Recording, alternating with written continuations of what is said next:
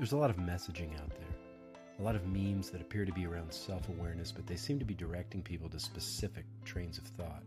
You should do this, or you shouldn't have to tolerate that. Is this type of thing self-awareness, or is this someone's opinion of what your life should look like? There's that word, should. It's everywhere. It won't be denied its appearance. What is should anyway? At the end of the day, should is what someone else wants and gets. And because they get what they want, others will want it too, and they are deserving of it. Let's reverse engineer the mechanism that's creating this whole reality. Let's fall in love with questions that lead us past the wants of others and to our own reasons for our wanting. Let's explore to get visibility into what reality we've created for ourselves versus what we've co-opted from society. This is Leo Hart, and you are listening to Belief Unboxed.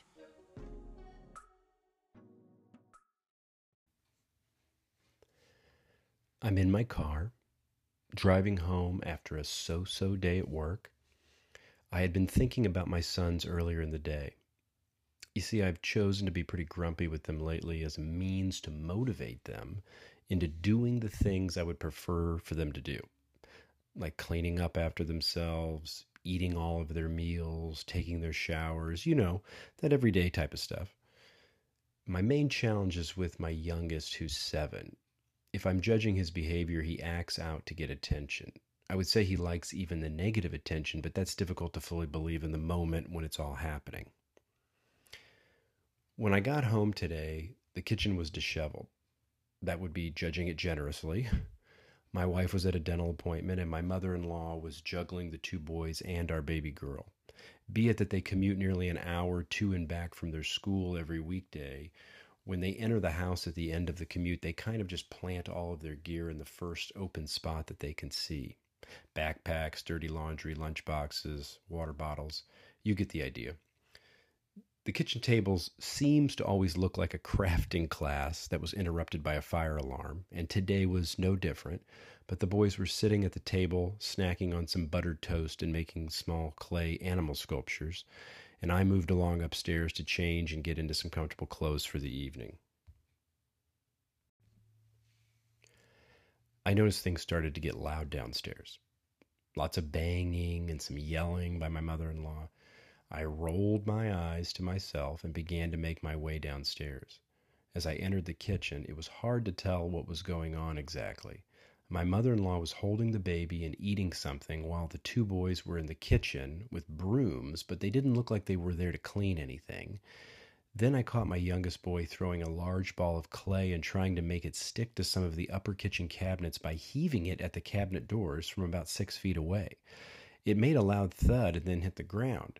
I was amazed because he had seen me in the room, so he did this right in front of me. I'd like to say at that point that I had an out-of-body experience, but honestly, I had made the choice to utilize my unhappiness as a motivator for him to realize the error of his ways. And because of that choice, I laid into him. And it really doesn't matter what I said because he wasn't hearing any of it. He was just locked in on my change in demeanor and didn't know how to answer my questions or even how to try to get out of the trouble he was in. The funny thing was that I saw this as it was all happening.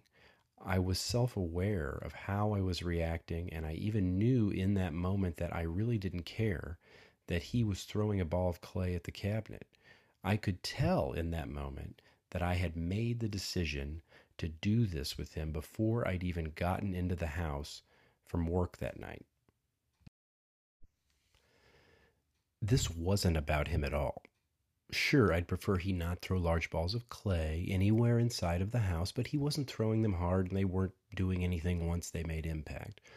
But there I was, in that moment, aware of the nonsense of it all. But I wanted to yell harder to see if I could see it even clearer. Sure, that sounds bad, but this attitude I do with him has been ongoing. It isn't just a flash-in-the-pan occurrence. So I had eventually sent him to his room to think about the fact that he knows I would never give him permission to throw clay at cabinets. He could then soul search for the why as to why he was doing it. Once I let him out of his bedroom prison, he came down to find that I had his older brother clean up a lot of the mess that was made in the kitchen. And in that cleanup, his brother had moved his knitting project off of the floor and stored it away in a cabinet. As he went back to work with the materials, he realized some knots had been made that would take a long while to work out. He then proceeded into a hissy fit with snot flying and heavy crying. I will also note as a side item that you might find it strange, these boys and knitting. My boys attend a Waldorf school. Knitting is a big part of what that school teaches for handwork. So anyway, just interesting side note that you might have wanted. So in that moment, I sensed my inner asshole wanting to resurface for a second round. I thought about subduing that tendency, but I was hearing the alarm bells go off as my agitation barometer kept increasing as his crying grew louder. So I dove in once again to explain that the knitting thread knots were a direct result of him not putting away his things and then moving on to an activity like clay launching. Had he been responsible and put away the knitting materials before moving on to his clay sporting event, or just not wasting the clay by smashing all the different colors together into large balls, then none of this would have happened to his knitting. It seemed like a logical argument at the time, but even then my inner voice was looking back at me saying, he ain't getting it. But you really need to understand why you do this with him. Eventually, I went out to mow the grass, and he came out to help after detangling the knots in his knitwork.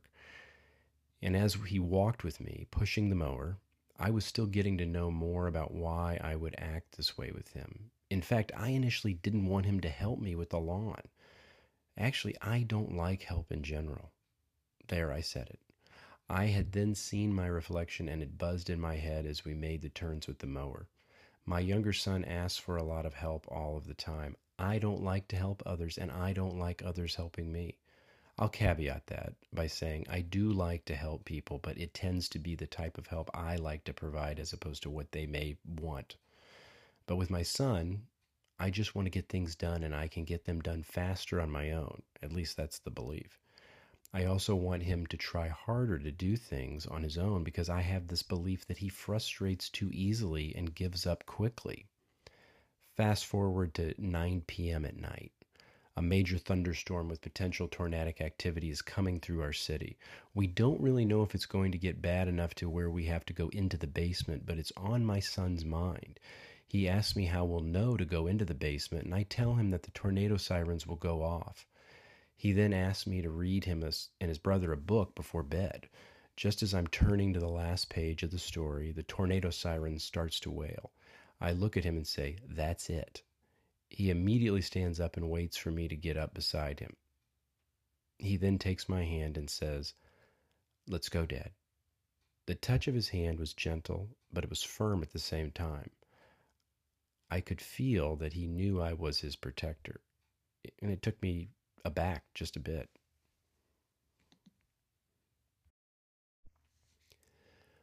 We made our way down to the basement, and we all sat on the floor in the boys' playroom. I brought up the local news station on a live video stream on my iPhone, and he curled up in my lap and pulled my arms around him. Then the rest of my family sat around us and began playing Jenga. I looked around and snapped a pic with my phone. It was strange because there was some tension with the storm, but having us all in that little room where my son was clutching me tightly while the others tried to keep the Jenga pieces out of the baby's mouth was quite a happy scene. There were no shoulds in that room as to what anyone should be doing or should be showing up as. We were all just surviving together. So I thought to myself, why is it any different outside of this room? I determined then that it was just a belief I'd made up that it was any different outside. We are always surviving the best we can. The storm never passes, and that can be a good thing. At least I'm starting to believe it is.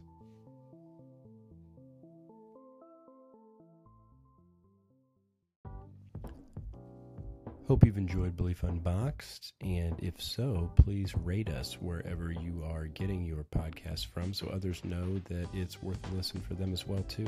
Thank you. Bye.